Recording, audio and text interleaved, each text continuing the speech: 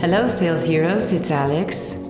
For this very special episode of the Ask Alex podcast, I had the pleasure of spending time with Anthony Iannarino, a friend and author, speaker, entrepreneur, forward thinking on selling and sales culture. I was previously a guest of Anthony's podcast, The Anthony Iannarino Show, and I was so thrilled to be in conversation with him again. We talk about a lot of things. We talk about how can we develop discipline and grit to elevate our sales process. How can we modernize our sales approach to be one of deep discovery and intention. Anthony will also be a speaker at the upcoming Empath Conference this December in Santa Barbara. I'm really excited for you to hear our conversation, and I hope you enjoy it. Let's dive in. Salespeople understand that it's not the product, it's not the market. I don't care what you're selling. Right.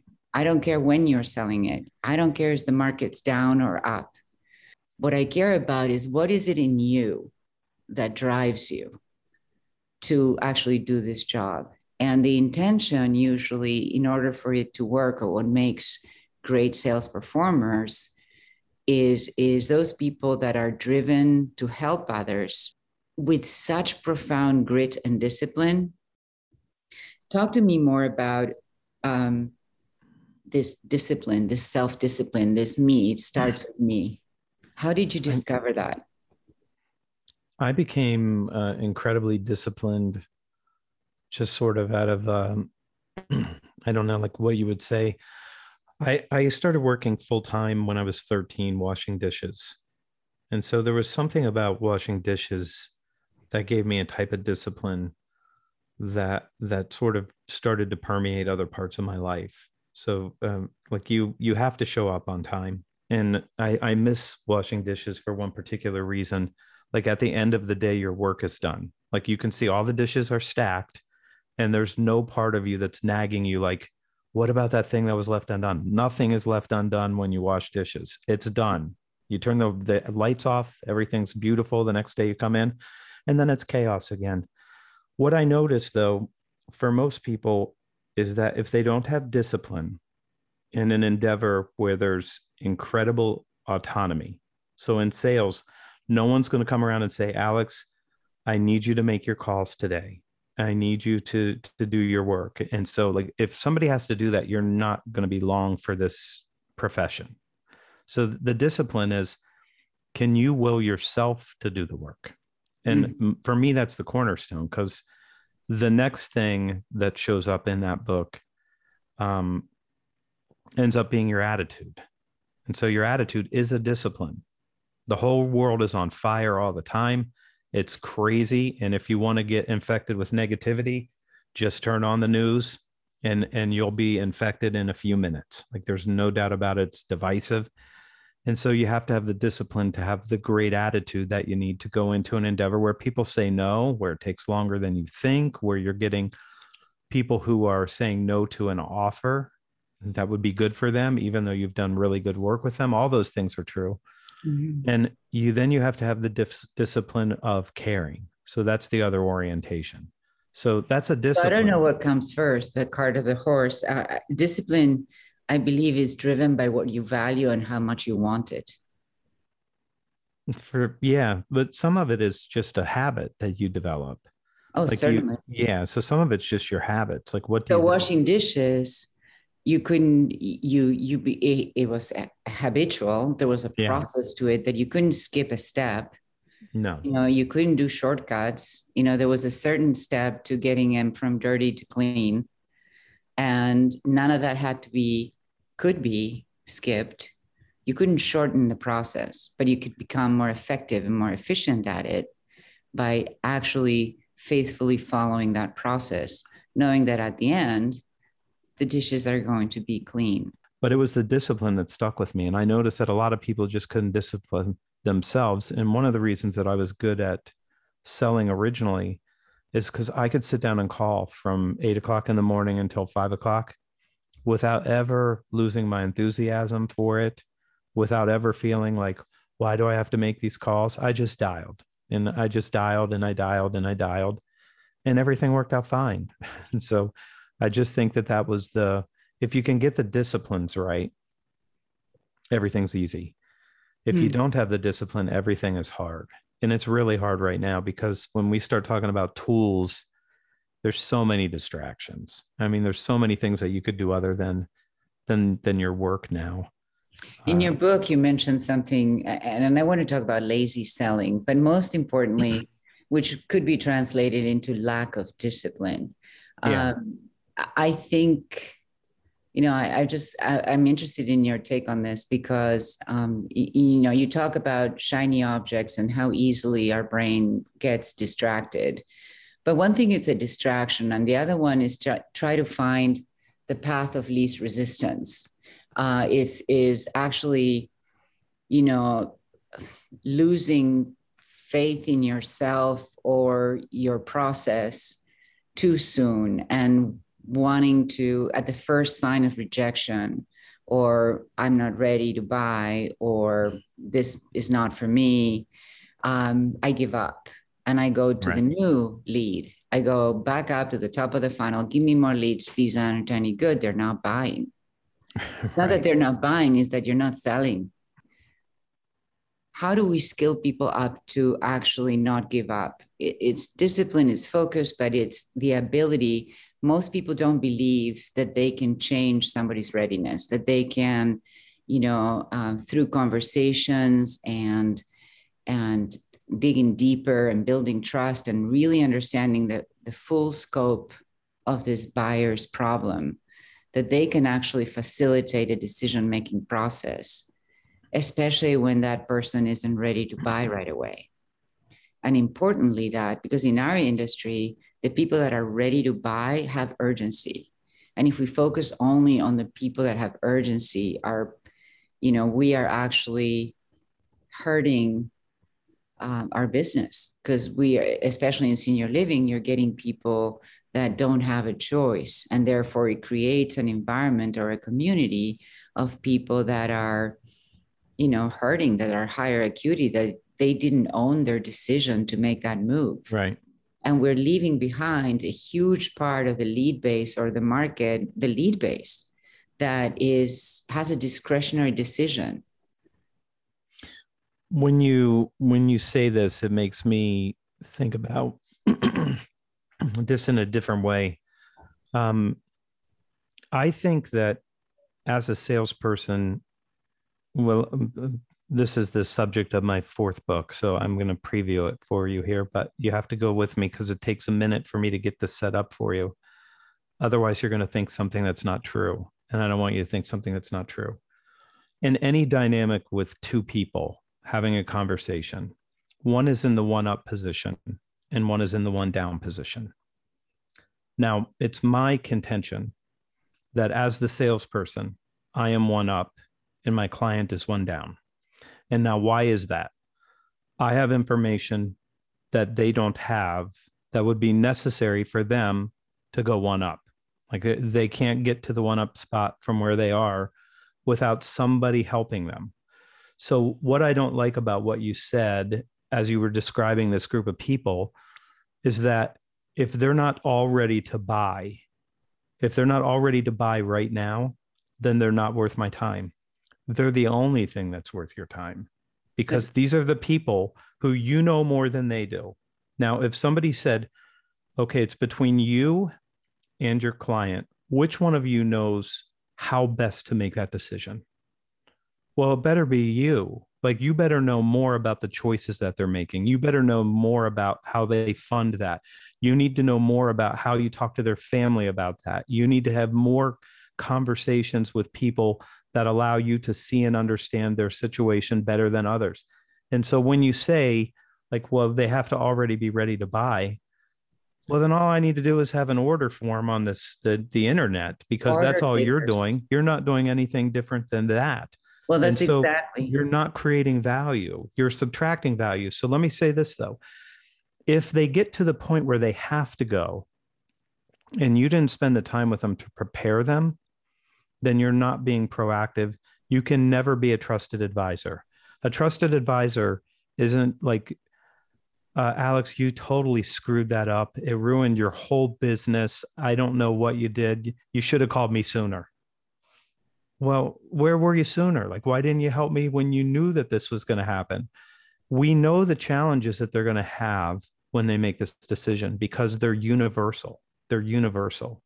These are difficult decisions, and we know what they look like. There's a shape that we can see, and you should be the one that steps in and says, I'm here to help make sure that whether you do this today, whether you do it 6 months from now or 6 years from now, these are the factors that you should consider to make sure that you make the best choice for yourself or for your family or for all of the stakeholders involved in this decision. Why would you ever give up such a wonderful opportunity to help somebody with such a difficult problem? Why would you? Here's what happens. I completely agree with you. And of course, so I love the idea of one up, one down. But before you even get involved in adding value, do they need you? Is your offering and everything that you know about the solution the right fit for them? So in the beginning of a conversation with the buyer, you're one down because you don't know anything about the person and the problem. You're one down, right? In a whole bunch of ways. Like it's like this idea of open before you close. I always say open people before you close them. You refer that in your book with a different language, but the new closing is opening. And that's where you need to sort of become a partner or an advisor. If you start down the journey of like, I'm going to try to figure out how to add value when I don't really know if they need it. Well, so what you said is exactly right. Like the client is always one up as to the knowledge of the client and their scenario. Like they're always one up. They live in that body that you're looking at, and all of their one upness. Like you can't know them better than they know them, but you can know how to help them if they agree that they have a certain problem that they're trying to resolve or a decision that they're trying to make. So the thing about being one up, it's not like a position from power. It's not a hierarchy. It's in this particular case, I know more than you know, but in 100 other cases, you know more than I know. And so the only way that we make a good decision together is you correct my one downness, right? And I correct your one downness. And now we're both one up and we can make a good decision together because that's what we do when we do our very best work. And so the reason I always have to caution this, because I just started teaching this concept this way. And I don't want anybody to think that this is about like, I'm superior or like, no, you're not. Like in many ways, they're always going to be one up in a dozen things that you've never even heard of. Like there's no doubt about that. That's true. So in order to create that, go ahead. Sorry, that balance, this reminds me of that motivational interviewing and helping someone with ambivalence and understanding how to listen for ambivalence as a seller. And now we're getting into deep topics about the empathic process. It's like the concept of the seesaw. The buyer is on the one side, you're on the other side. How do you get to a balance in which you have this total understanding so there's not this push and pull of you trying to convince and the buyer resisting you? Yeah. How do you get into that homeostasis in which now we can have a conversation? So the concept of being one up is not about being one up over the other person and having to maintain that, even though sometimes you do have to ask a question to remind that person that they're missing some sort of information that might change their mind. So we call that information disparity. And a lot of what we do when we sit down with clients is correct information disparity. Like, I can't do that, Alex. It won't work for me. Well, why do you say that? Now I got to start understanding what they know and what they feel so that I can give them the right information and help them with that. But it's never about trying to one up the other person. So if you want to watch a good funny video, there's a Monty Python skit that they did where each guy's trying to one up the other on how bad their childhood was. And it's really funny. But you're not having a contest with your client. The concept of one up just means I know more than you do in this narrow area that we're talking about. Now, I hope that you know way more than I do about all the other areas that I can't even see But it until you occurs to share. me that at the end of that process, gosh, you know so much more about yourself and the other person.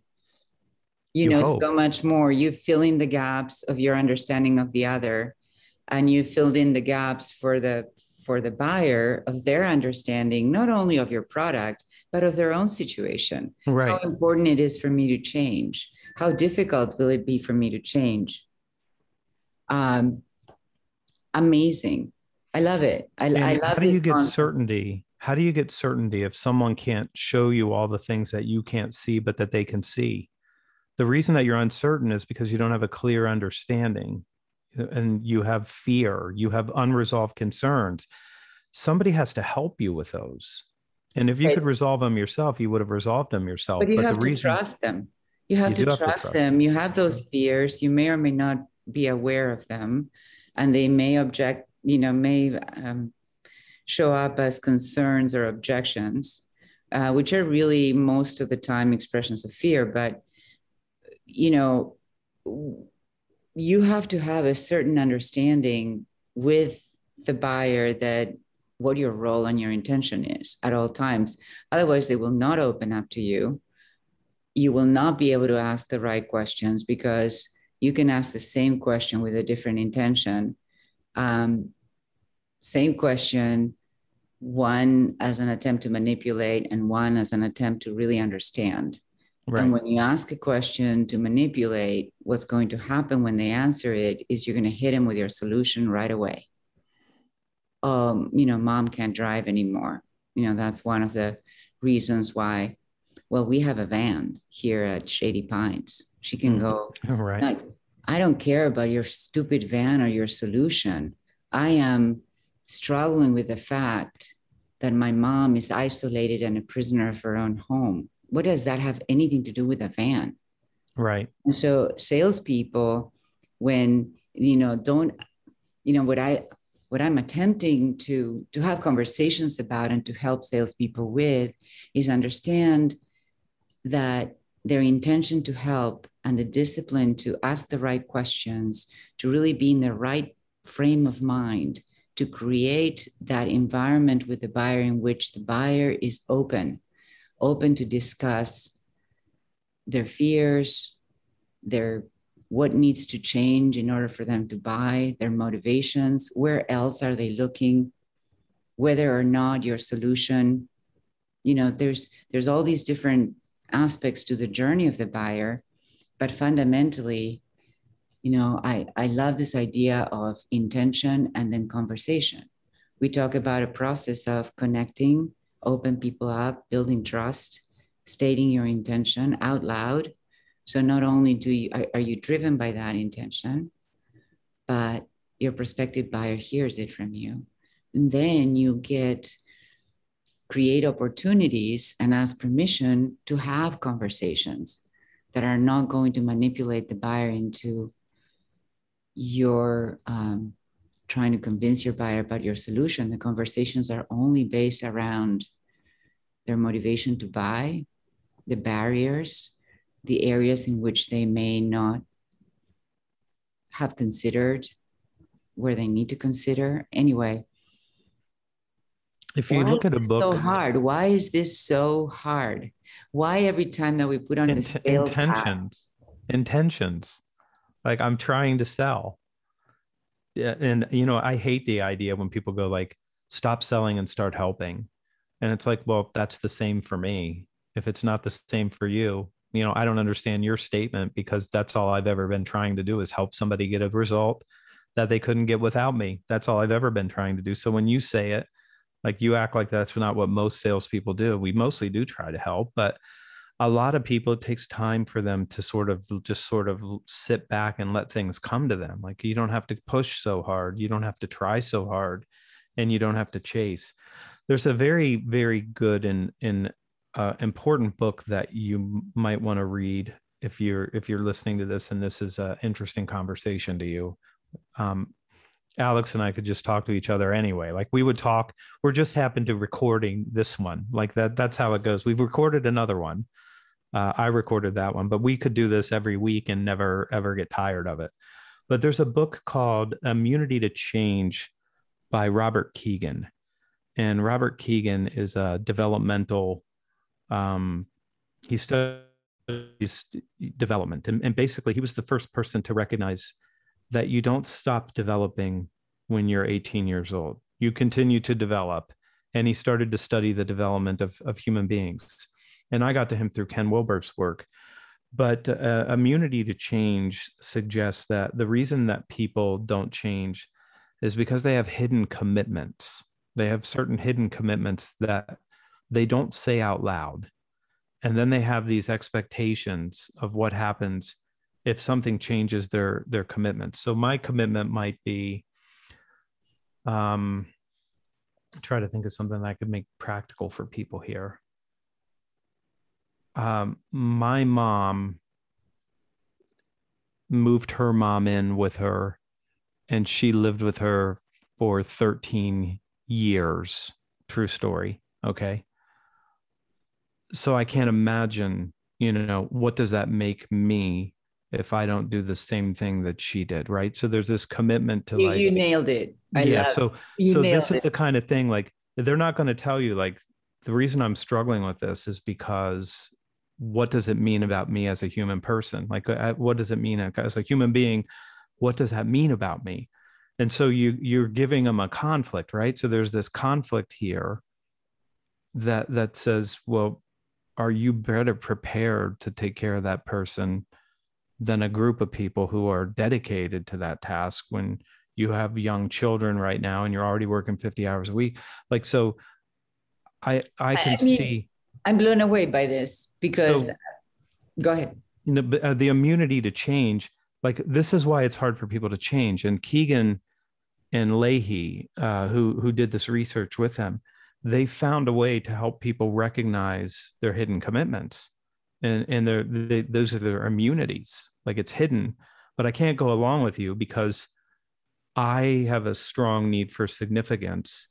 And then when you take my significance away, people aren't going to think that I'm as important as I think I need to be. Okay. So they don't say it out loud, but if you pay attention, and I've spent my whole life trying to understand how to help other people. So I have some pretty good lenses that I can look through to figure out what those immunities are myself, because I've made a practice of studying them to say, what is their immunity? Like, what is it that they really need? And we all have these needs, and we're going to meet those needs one way or the other. So that's going to happen no matter what. I am dying to jump in here. I just spent, so the next podcast is going to be with my mom. I interviewed her about the process of her deciding to move to senior living and the resistance and the conversations, the commitments that she had. And right. We kind of brought it all out, and it were things like, those places is the place where you go to die. She was committed in a sense to that belief. It was like an internal belief that when it's interesting when you study the brain and you see how you have an emotional reaction to a certain notion or idea. It's something that just got ingrained in you, in your memory, and it keeps resonating, even though it's no longer true.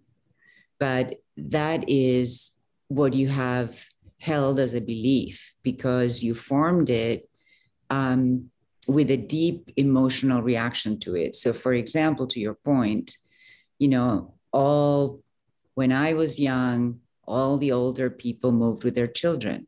And the only people that moved to one of those places were people that were very old, very sick, or very poor, or they had unloving families. So that is it's not even a dialogue. That is an emotional response that the buyer brings in, that bias, that commitment that's hidden. And you're trying to gloss it over and say, oh, you're going to love it here. But we have a van, Alex. We have a van. And that's all true.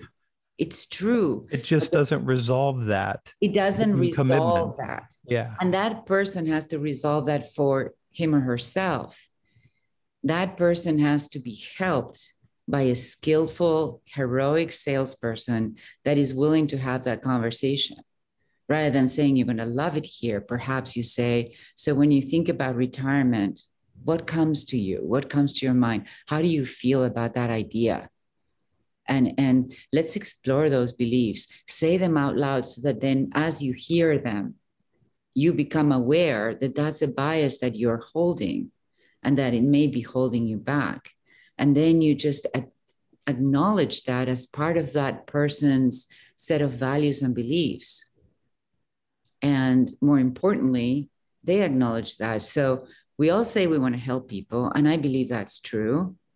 I believe most of us want to be helpful. I think, but many of us have no idea how to do it.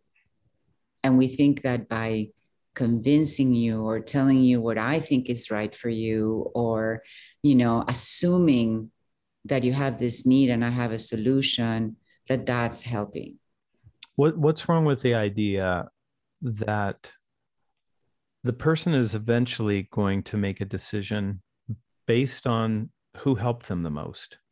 Who created the most value for me in the process?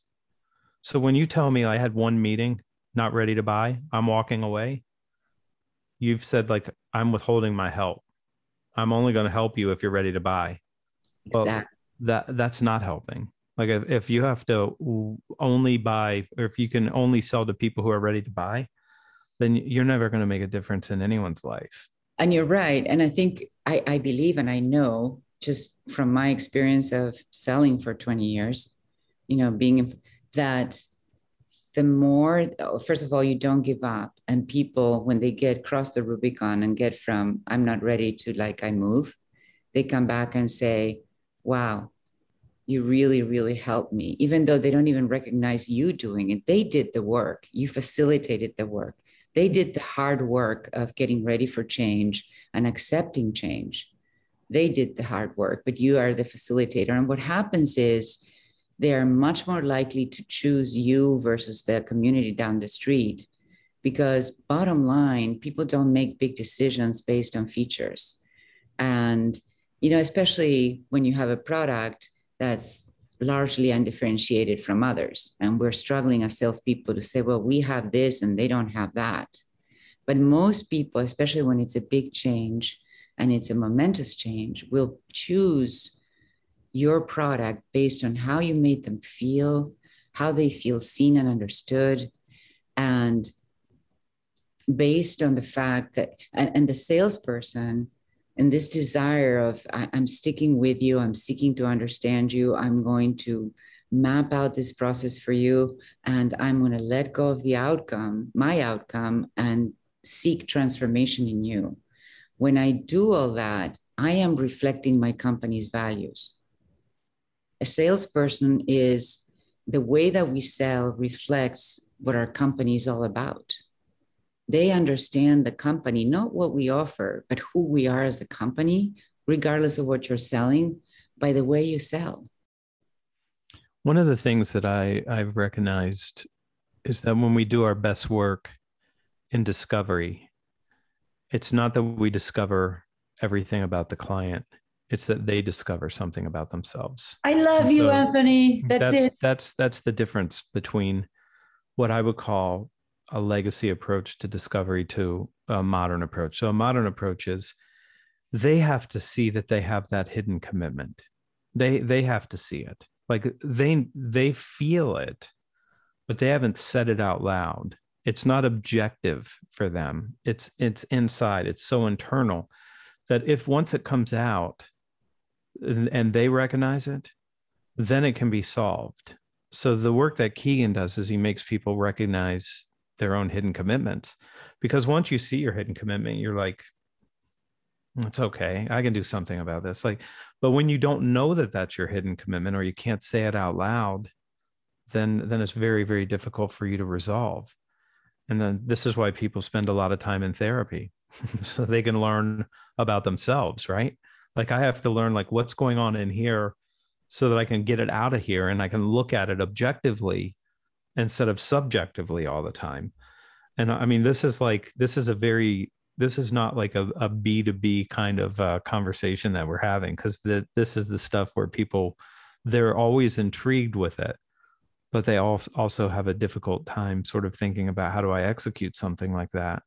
And I would just tell you, the more room you can make for the client to learn something about themselves, the better you're going to do. Like, it just never fails. When they start learning about the nature of their own problem and you've helped them see that, then you're the person that they want to work with. Why? Well, you helped me see something about myself that I didn't know. And that means you probably can help me know other things about me that are going to be useful to me in the future. But we don't sell that way. I mean, we No, we generally, don't. We don't, but we will, because this is the next evolution of sales. And I'm sick of B2B, B2C, B2F, B2 nothing. It's about understanding. First of all, if you're going to be in sales, you need to check your intention and understand that you are in a position to create transformation for people, especially if you're selling something big, with that will imply that a person is going to have to go through a lot of change. Are you taking that time to reframe yourself, to know and understand where your own pitfalls are? What are your biases? What are your commitments that you're not aware of, that are messing up your ability to help, or hindering your ability to help? It's not that you're good or bad. Self-awareness, self-regulation. I'm naming some of the qualities of this whole thing we call EQ, but empathy is then the one thing that I can get good at, so that I can provide that space. That's what empathy is, really, or that's to me. And again, it's creating that space where I'm out of the picture. And getting ourselves out of the picture is humanly so difficult. We're not wired for that. Our brain is wired to jump in and say, don't look foolish. This person's rejected. They're not going to like you if you ask that question. They're going to hang up on you. You better not call because they already said no. So switching from those modes requires skill of self-awareness. Know thyself. Go read a book, learn something. Go learn something. It's always worth figuring out your own stuff first. I've studied with 2 Zen masters. They both helped me see things that I couldn't see about myself. And I wouldn't have seen it without them. But you wanted to see them because you went to study. That's the whole thing. When the student is ready, the teacher appears.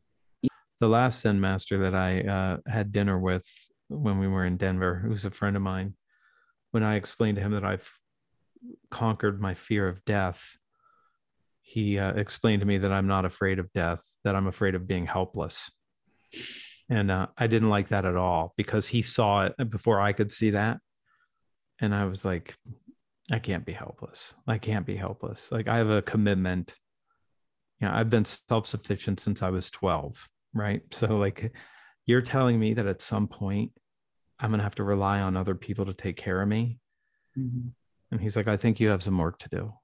So that's it. Like, I didn't want to look at that. I thought it was a fear of death. And now I'm like, it's funny. That's pretty easy now. Helpless, yeah. I'm afraid of.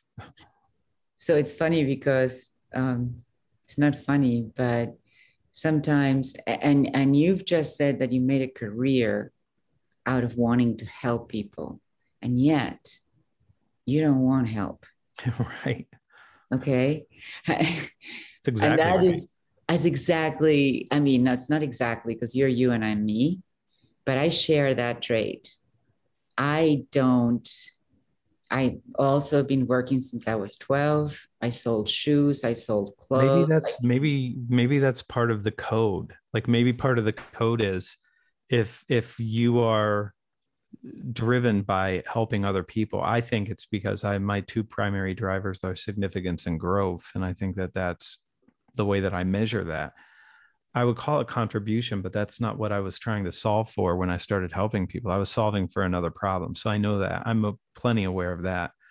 But maybe you you can't be helpless if you think that it's your role to go and help others. And so maybe we figured something out here. This idea of being okay with being vulnerable, because being helpless means I need someone else. Well, not helpless, accepting help inherently makes you vulnerable. And there's a lot of courage in that, vulnerability as a way of saying I'm showing up full-hearted with my need, and I need you. I need your help, because that's what we're expecting others to do so that we can help them. Become vulnerable to me. Tell me what really is going on. Tell me how helpless you are so I can help you and add value to you. But if we're not willing to do that ourselves, and it's so freaking hard, and perhaps that's what I struggle with. That's why I study empathy and vulnerability, not because I'm blah, blah, blah. It's such a nice concept. It's really freaking hard to make ourselves vulnerable. The courage in that. And you do it. You show up, you write every day, you have a podcast, you write books, you put yourself out there for criticism, for, do I have the best book? Is that the great? Who gives a shit? You show up, right? And so tell your Zen master that you've done a lot of work putting yourself out there in the guise of helping others. We're helping ourselves. Of course. I think that's right. I don't know if one person listens to it is fine for me. I really, really honestly, yes, I would like it to be successful and for people to get value out of it. Sure, one part of me wants to do that, but I'm doing it because I need to do it for me. That's good. You should do it for you, and it will help other people. Maybe. And there's a lot of content, and there's a lot of things that distract people, but there's not a lot in this particular line, in my opinion. So that when you go out to social media and you start looking at, Twitter, completely divisive, Facebook, like not a lot of healthy content there, a lot of maybe shallow kind of things, that you can see, but that don't really address what humans are really experiencing, especially with the uncertainty that there is right now in a complex, accelerating, disruptive environment that we find ourselves in. There's not a lot of stuff that's really good. So I'm right now rejecting basically all of that.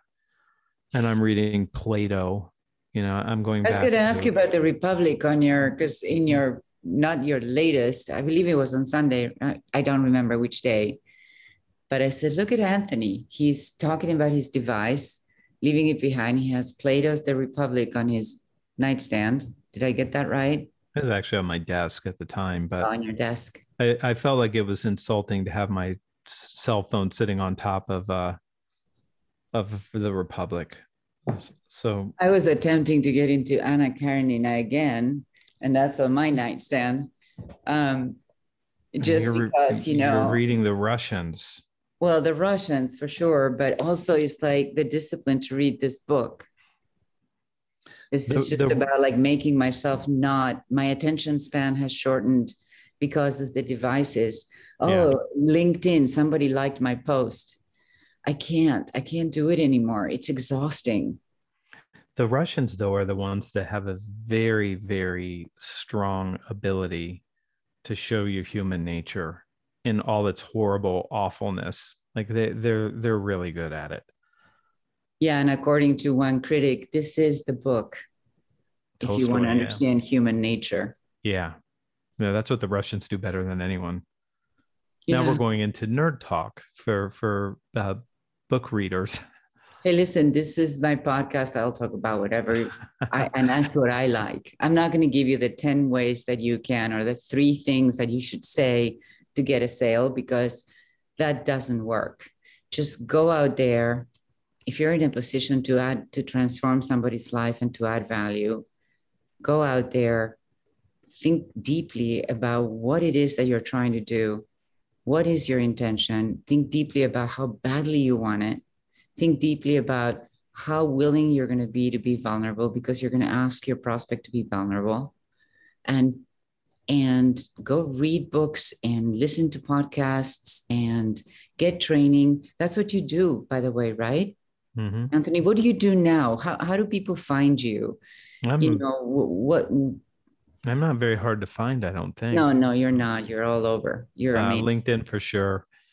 Thesalesblog.com. That's where I publish every day. That's the best place for people to go because they can sign up for the newsletter and then they'll get something on Sunday.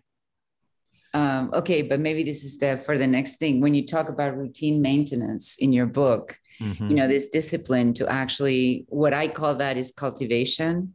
It's like, is this believing in this relentless, disciplined approach to your leads, where you don't go pick the ready ones, but you cultivate instead of hunting.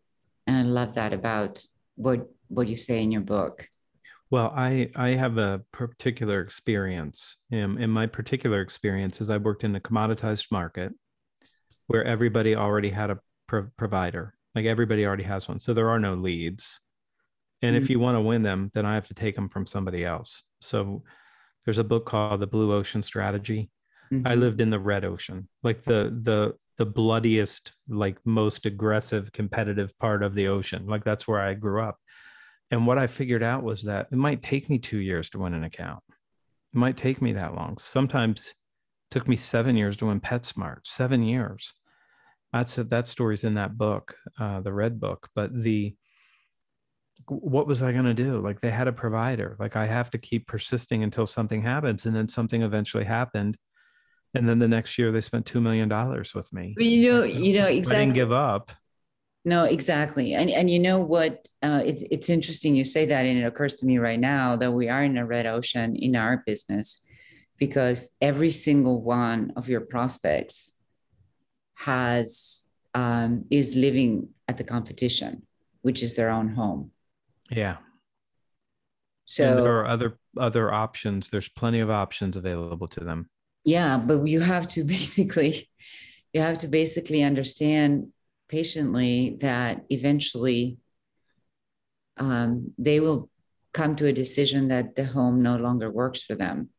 But you can't just give up and wait until they break a hip and somebody yanks them out of their home, because that's a terrible, terrible way. You failed them. You failed them because you failed them. You didn't prepare them. We always say the biggest competition is where a prospect lives in our industry. Yeah, but what I like about your program is the trust breakthrough. Because that means that you taught them something about themselves, and that they now have an opening. So it's that conversation that happens after you've allowed the space for them to actually examine their commitments, their hidden commitments, or their, to use that language. You'll like that book, Immunity to Change.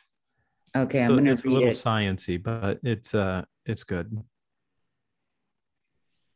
Okay, Anthony, I've abused your time already. It's been, as always, an undiluted pleasure, and to be continued. And we'll do this again, and we'll do it live in Santa Barbara, which will be even more fun. I know. I can't wait. So do good work and stay heroic. Absolutely.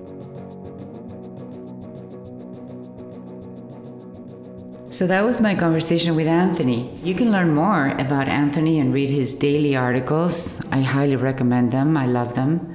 At thesalesblog.com. Thank you to you, Anthony, and thank you for listening to the Ask Alex podcast. I hope you'll join us again next week when I talk with a very special guest, my mom. Until then, stay heroic. Our theme music is Great Scott by Learn Karate. You can find them wherever you get your music.